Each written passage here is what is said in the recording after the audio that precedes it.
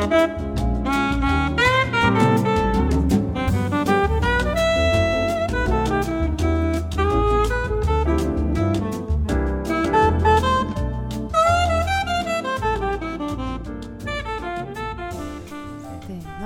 んにちは。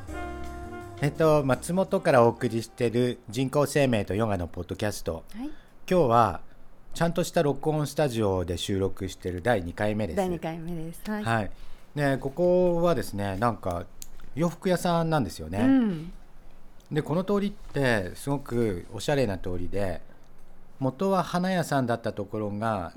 今はカレーが美味しいレストラン、カフェ、何それ？あそこザソース、そこそうだったんですね。もともと花屋さんで、はい、で未だに看板、花屋さんの看板出してるんですよね。そうなんですか。そうなんだよね。でここは洋品店ですけど、洋品店の、ずっと入った奥に実は録音スタジオがあって、はい、そうなんですよ。この音楽スタジオだったりするから、そういう人たちが来るってことはそこ見て、これステージでいけるんじゃないっていうのを買ったりするのかなってちょっと思いましたけどね。貼ってあるポスターかっこよかったもんね。かっこよかった、そっか、ですね。かもしれないです。はい。リミさんは今日は落ち着いた感じのお召し物ですね。そうでございます。ヨガ的ではない。ヨガ的ではないかもしれないですね。でも長坂さんはすごいかっこいいダメージのジーンズですけど、なんかちょっと上品な感じで。穴は開いてないです。穴が開いてないんですよ。穴は裏から、初めて見たんですけど、私。穴は裏から塞いであります。自分でじゃなくてもともとそういうジーンズ。これはそういうブランドのやつですね。ね、かっこいいなと思いました。爽やかですね。春ですね。そう、春ですよね。春ですね。で、ちょっと今回は分かれ道改修編になってて、この間宗教の歴史を遡った時に、宗教は社会との接点が一つあって、それから個人でやらなきゃいけないことが一個あってっていう分かれ道で、先に社会との接点だとか歴史の方ずっと喋っちゃったんで、で前回は宗教は、個人でやることもあってっていう話をしたんですよね。でもう一つ分かれ道改修編で、なんかね、言葉なんですけど、ずっと遡って言葉の発生の話もしたと思うんですけど、これもやっぱり社会との接点から生まれてると、でその時に言葉の発生はイルカやクジラみたいな音から文法が発生したからっていう話をしたんですけれど、これの年代は実は特定されてません。いつその文法が発達したかっていうのは分からないの。ちょっと音は化石にならないじゃん。そうね。って思ってたんですけど、でもね、言葉の原始的なものの発生した痕跡は化石になってるんですよ。すごいと思わない？どうなってるの？言葉が口からヒューッと出て、ポトって落ちて化石になったりはしないんですけど、頭の頭蓋骨に、特徴的なへこみが現れて、でそのへこみが現れるっていうのは、逆に言うと中の脳のある部分の発達の証なんです。でホモハビリスっていう、エンジンと、人類の祖先の直接ではないんですけれど、そのある高等な猿から進化した存在には、言語があったと思われる痕跡が残ってました。でこれはさっき言ったように、頭蓋骨、頭蓋骨の一部分のへこみから推測すると、おそらく言葉の中の原始的なものがその当時発生したと思われて、で化石の年代測定は180万年前でした。遠い。そうなんですね。そうで、この研究は実は割合最近になるまでは、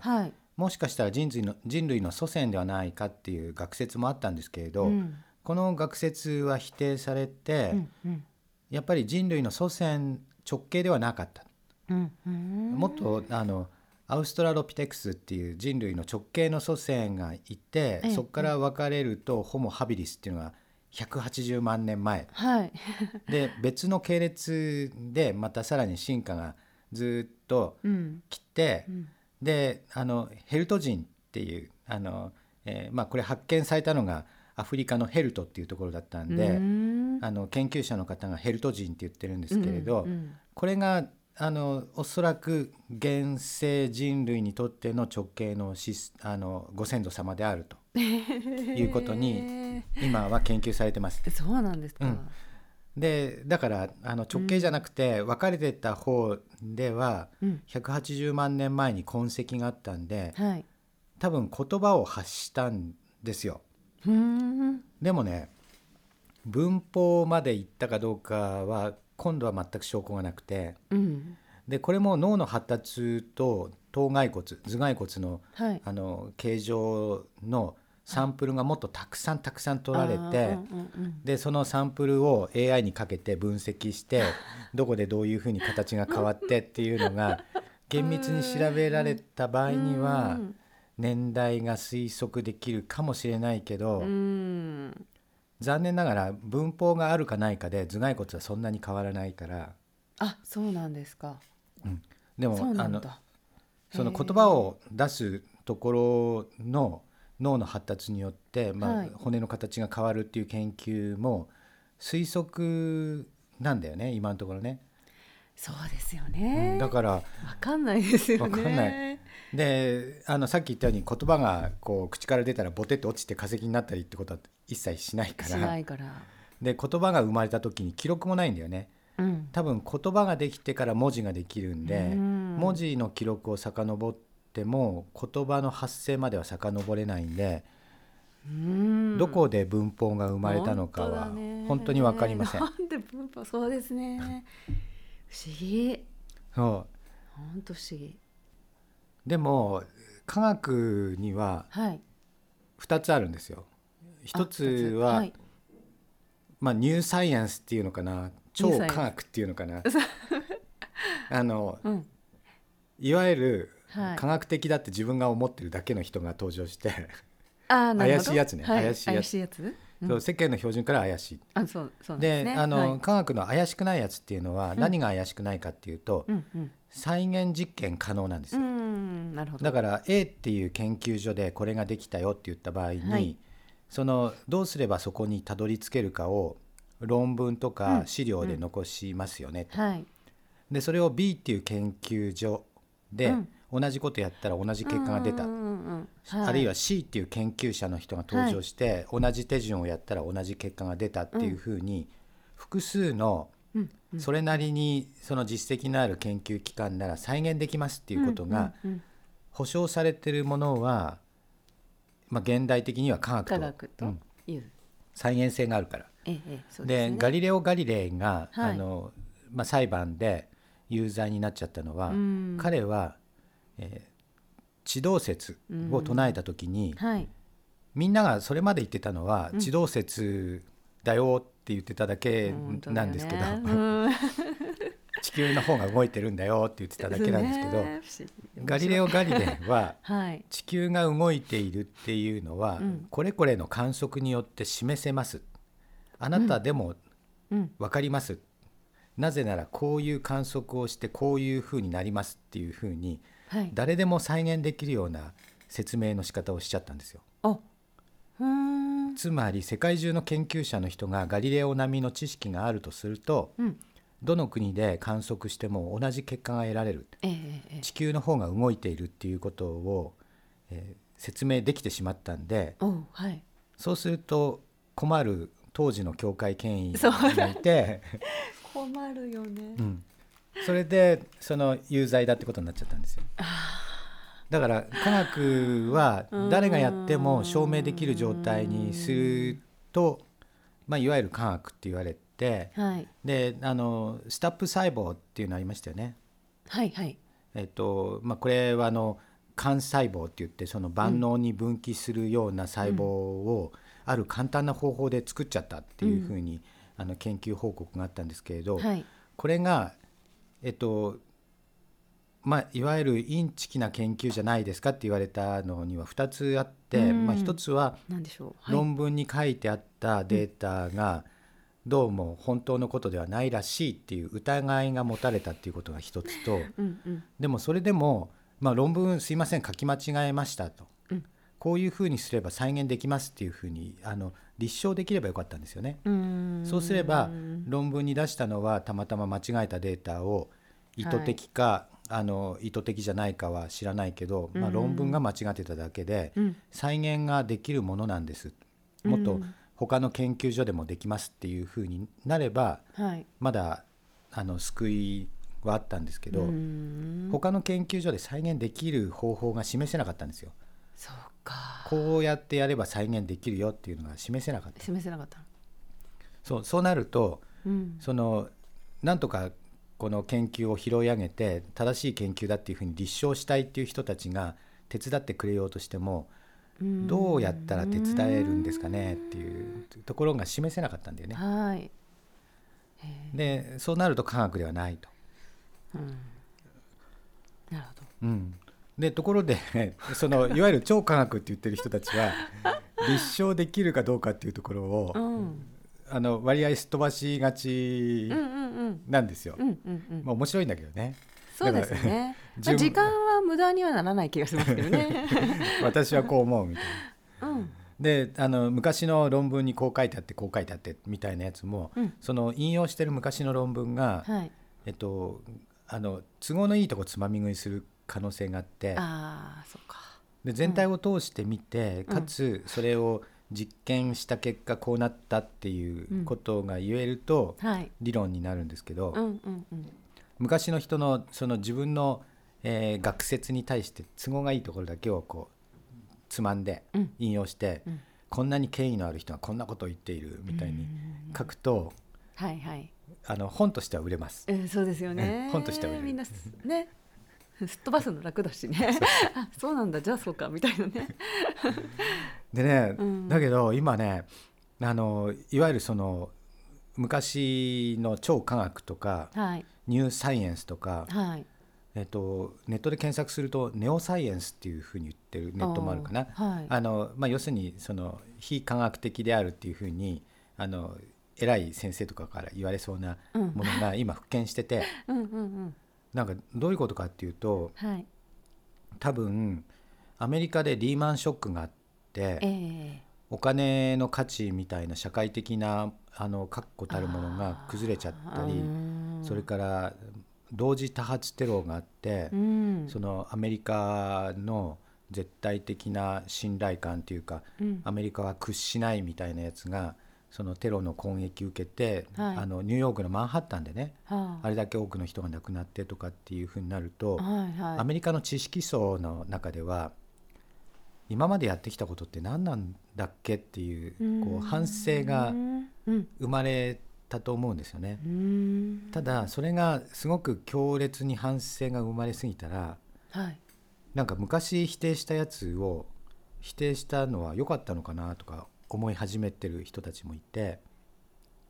昔否定したの、昔否定した、いわゆる昔否定したものの中の、最たるやつは超科学があるし、それから、これはもう一つはね、否定の仕方が悪かったってやつもあって人工知能の中で、今ディープラーニングとかすごく注目されてるんだけど、あそこの手前で使ってるのは人間の脳の神経を、模造したニューラルネットワークっていう仕組みを使ってます。で現在ではニューラルネットワークの構成も改良されて、昔のものとは全然違うし、考え方もどんどん改良されてるんで、全部一緒ではないんだけど、70年代くらいにもニューラルネットワークの考え方はあって、でその時はできることがすごい限られてたんで、ブームが立ち消えた。ブームが消えた。でどういうことかっていうと、その人工知能なんか作れるよ、1970年代に最初にそういうこと言われて、その後何度もいや人工知能作れるよっていう風になったんだけど、その都度できることが案外限られてて、まあこれだけかみたいな話で、でその間にインテルとかが登場して、もっと人工知能では全然ない、普通にコンピューターとしてすごいものができてきたわけですよ。なるほど、はい、知能なんてことを一言も言わずに、これもう本当にただの演算装置なんですと。でもすごいことができてグラフィックもできるようになったり、もう、今世の中コンピューターすごい発達したじゃない。本当に。だからその人工知能って言ってた人たちは何回も冬の時代を経験してて、そうなんですね。行くぞって言っていやダメじゃんで冬の時代そうか。でまた行くぞって言っていやダメじゃん冬の時代ってなってたのが、それが2011年くらいから、実はかなりすごいということでまた復活してるわけですよ。そうなんですね。でこれがいい事例で、そういうことがあるとほらと昔否定したやつは本当は実はすごいんじゃんって話になってでいっぱい復活してて、日本では例えば大麻とか LSD なんて絶対ダメなんだけど、アメリカ社会の中では、あれは精神治療に使えば案外ちゃんと処方箋をつけてね、お医者さんが使えば案外いいんじゃないみたいに復活したり、他ではシャーマニズム、シャーマニズムもこう案外最近ブームが来ちゃったりしてるんですよ。だからシャーマン、いいじゃんみたいな。でもそういうブームね、サンタフェへ行ってお土産に買ってくるサンキャッチャーってあるじゃないありますね、あれをつけると幸運が訪れるみたいな、あと占いも大好きとか、まあ僕も占いは好きですけど、そうですか占い見るとかね、っていうものが昔、科学の発達の時代に否定してた科学的ではないって思われているものがどんどん復活してきて、でハリー・ポッターがあんだけヒットするっていうのもやっぱそうなんじゃないかなと思うんですよね。本当に今だんだんそういう話がみんな普通にすんなり受け入れやすくなってきてるなっていうのは本当に感じます。前はバカにされてましたもん、こういうメンタルの話とかするとおかしいんじゃないみたいな感じででもね、結構ね、だから70年代80年代にかけて、あれはダメなやつと、そうですよね、科学じゃないやつっていうふうに言われたものが今復権してて、復権した中でのエリートはさっき言ってた AI で使ってる人工知能で使ってるニューラルネットワークは、これはコンピューターが進歩したらちゃんと使えるようになった、で今量子コンピューティングっていうのも、今のところできることはものすごいしょぼいって言われてるんだけど、これももしかしたらちゃんと使えるようになるかもしれない、なるんじゃないですか、でこの辺がエリートで、これは科学的にちゃんと立証されてて、でくっついて怪しいけど、そういうこともあるかもみたいに盛り上がってるのがいっぱいあって、シャーマニズムも LSD もあと経営学の方では組織研究で、日本ではティール組織っていう本割とね、有名な本でティール組織っていう本をコンサルの方がいっぱいこれからはティール組織ですみたいに。何ですか、ティール組織はね、一人一人の人が有機的につながって、デシジョンできるようにした組織で、具体的に知りたい人はですね2003年くらいの映画で、踊る大捜査線The Movie 2、そうなんだ、レインボーブリッジ封鎖できませんっていうやつがあって、それを見ると、警察組織っていうのは上からこうピラミッド型の階層組織になっている組織でしょ、警察は警視庁と警察庁と2つあるのかな、でそれぞれトップが警視総監と、警察庁はなんていうの、長官でいいのかな、こうピラミッド的に上の方の偉い人、ちょっと偉い人、中間管理職、下っ端みたいな、偉いとか偉くないっていうのも微妙なんだけど、微妙だよね本当不思議ですよ不思議だよねなんだけど、要するに組織はそうなってる、そうですよね、お相撲さんの世界と一緒ですよ、みんなそうですよね、でなってるところと、湾岸警察署はその中の底辺ですよね。はい、で、青島刑事はその中でも働きありのポジションで、でそこに戦いを挑んでくるテロ組織は、実は一人一人が、リーダーなんて存在しなくて、別々の行動を自分の思いつきでひらめきで戦ってくるっていう組織で、だからリーダーが誰なんだろうとか何を考えてるんだろうとか分かんないんだけど、犯罪だけは起きる、でこれは悪いやつを、これをいい風にすると、一人一人に権限があって自由に考えてよくて、で意思決定して次々に新しいことを生み出そうっていうのが、ティール組織っていうんだけど、この本を書いてる人がもう結構ニューサイエンス的な感じの人で、これなんで日本で流行ってるんだって、コンサルがよくそれ言いに来るんだけど、でもやっぱこれだよね、これからの時代じゃないですか。でもこれかねですよ。これが一番よく渡り鳥とか言うんだけど、それは違うかな。渡り鳥は ね、みんなそれぞれ自分が自立してて、みたいな感じでこう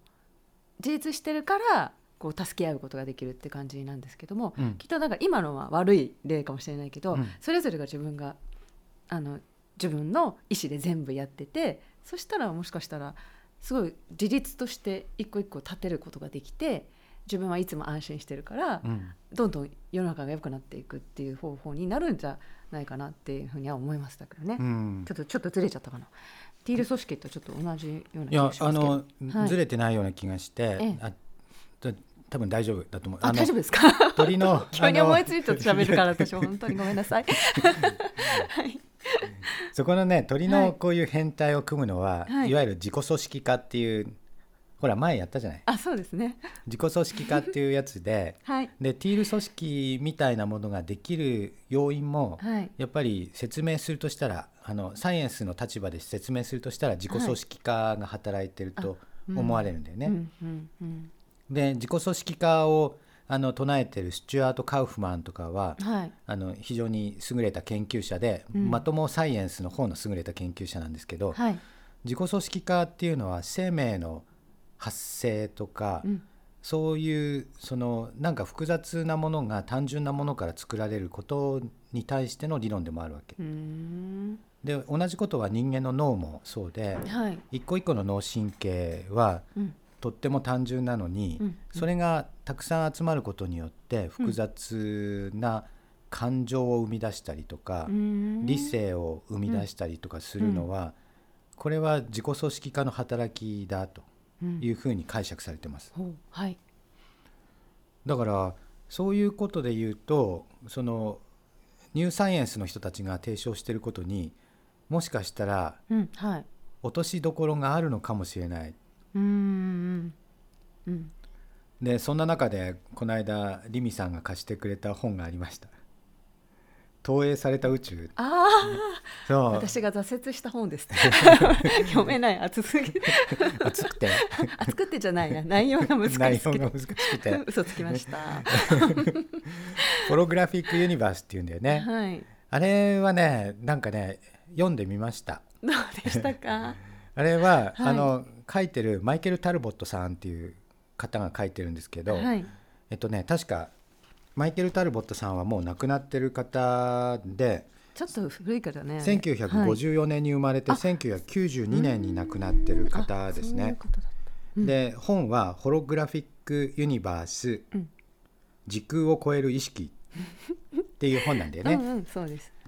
でなんかね、ニューサイエンスの方なんで、中読んでいくとLSD を使った意識の拡張とかね、普通に書いちゃう普通に書いちゃって、おっとこれ人気の本なんだと思って書いてあって、あとはなんだっけな、でも意識っていうのは根本的には一つなんじゃないかとか、やっぱりそこにも書いてあって、でテレパシーとか、テレポーテーションとか、いわゆる超常現象は全部すっきり説明つくって言って、彼の中では全部すっきり説明してるんだよね。なぜできるかっていうと、宇宙は量子的なもので、ちっちゃい粒だと、でそのちっちゃい粒を成してるのは、別の宇宙からフォログラフィーで投影してるので、その中で何万キロも離れたところにこう存在をパッて映そうとしても、全部フォログラフだとしたら、ちょっと点を一部変えればピュンってこう映るじゃない、だからテレポーテーション可能みたいな、あとは、テレパシーも可能みたいに、で豊富な実例とともにそれを説明してて、その豊富な実例っていうのが、16世紀のなんとかの人はこういうことがあってみたいに見てきたような事例が書いてあって、見たんだろうなこの人は見たのかこの人はみたいな、分かる人もいますもんね見たんだろうね。見たんだろうね。ですごかったですへーとか言って20年前ぐらいに買ったやつで、その時も全然分かんないみたいな感じでもう量子物理学って出てきた時点で分からんみたいな感じになっちゃいました、ただ笑って済ませないられないところは、マルチユニバースっていう考え方は現在の科学で取り上げられつつあって、でじゃあマルチユニバースの中で一個一個の宇宙はどうしてできたのかっていうところの説明はさまざまな理論が乱立してます。で実はかなり真面目な天文学者と物理学者の人たちがチームを組んで、果たしてフォログラフィックな宇宙は存在するかどうかっていうのをデータとして計測したっていう記事もありました。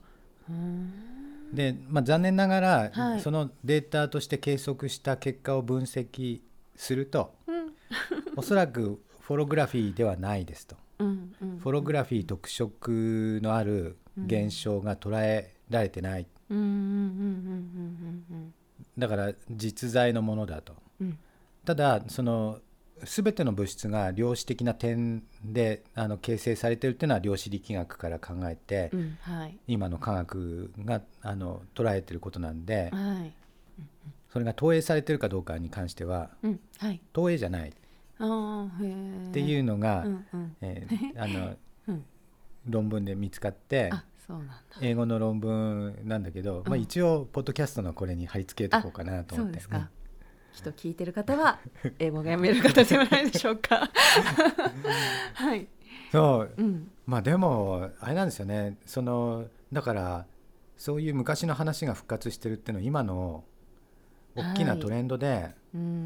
でシャーマニズムが人気出てるっていうのも一つのトレンドかもしれないですね。そうですね。それかなんとなく感覚的にみんながあれと気づき始めてるかもしれないし、科学って結局今の目の前に起こってる現象を一生懸命こうなんか、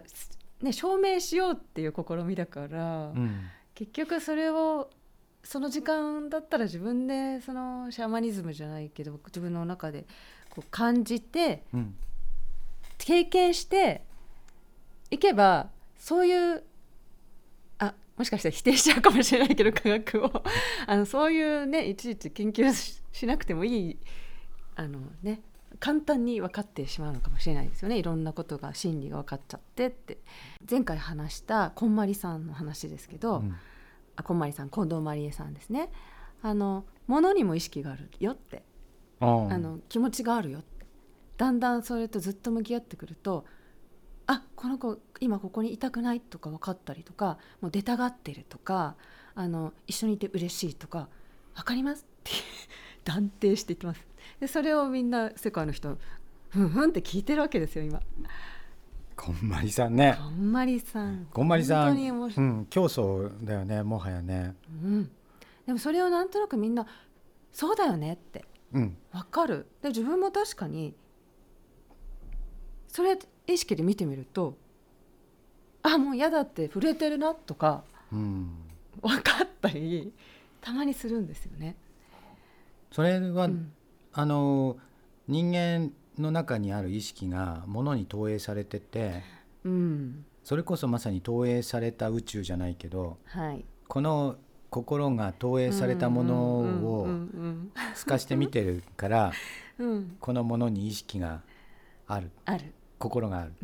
そしてヨガ的に言えば全部はつながっているので、つながってるんですよ、だから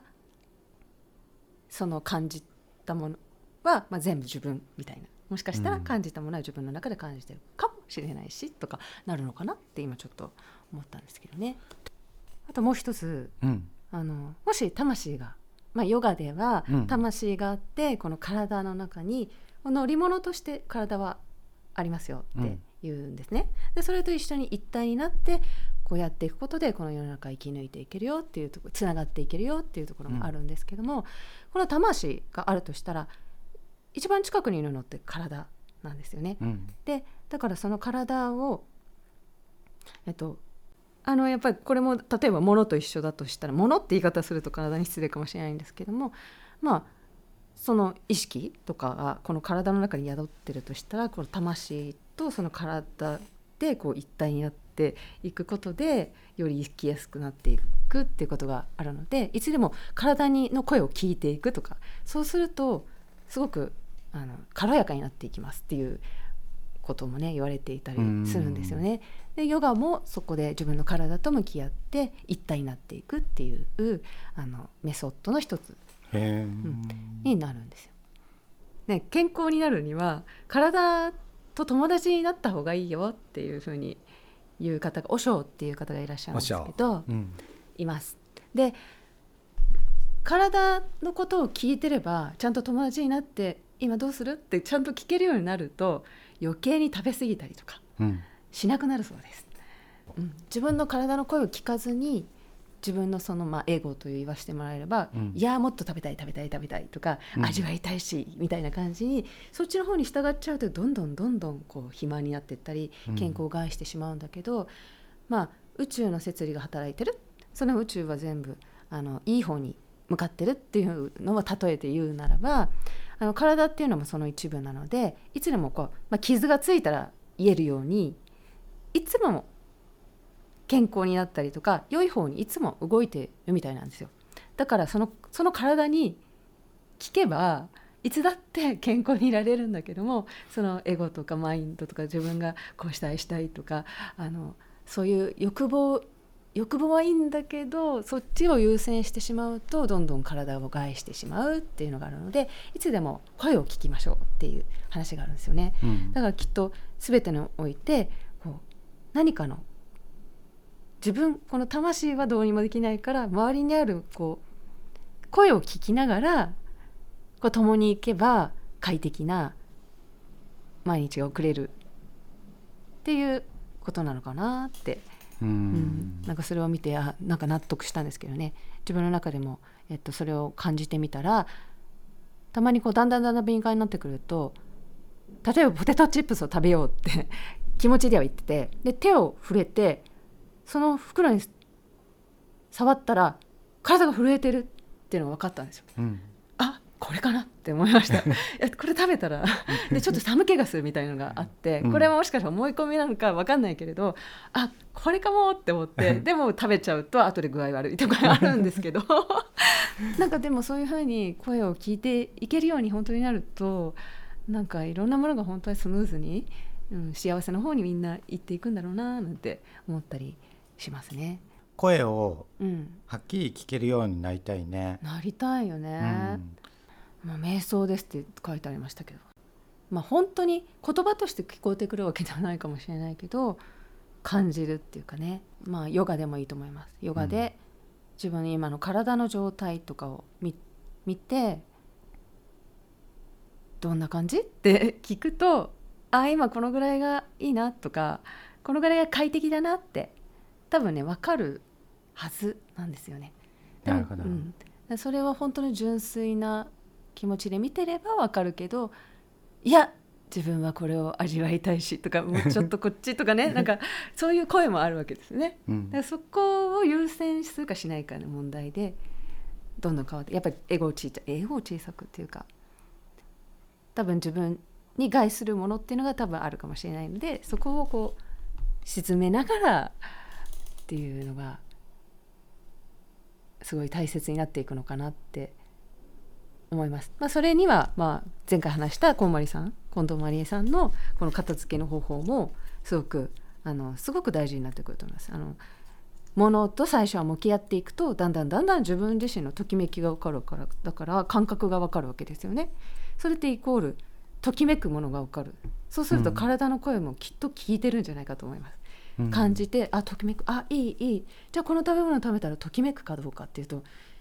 いやいやってなると、それは多分自分にとっては幸せじゃない、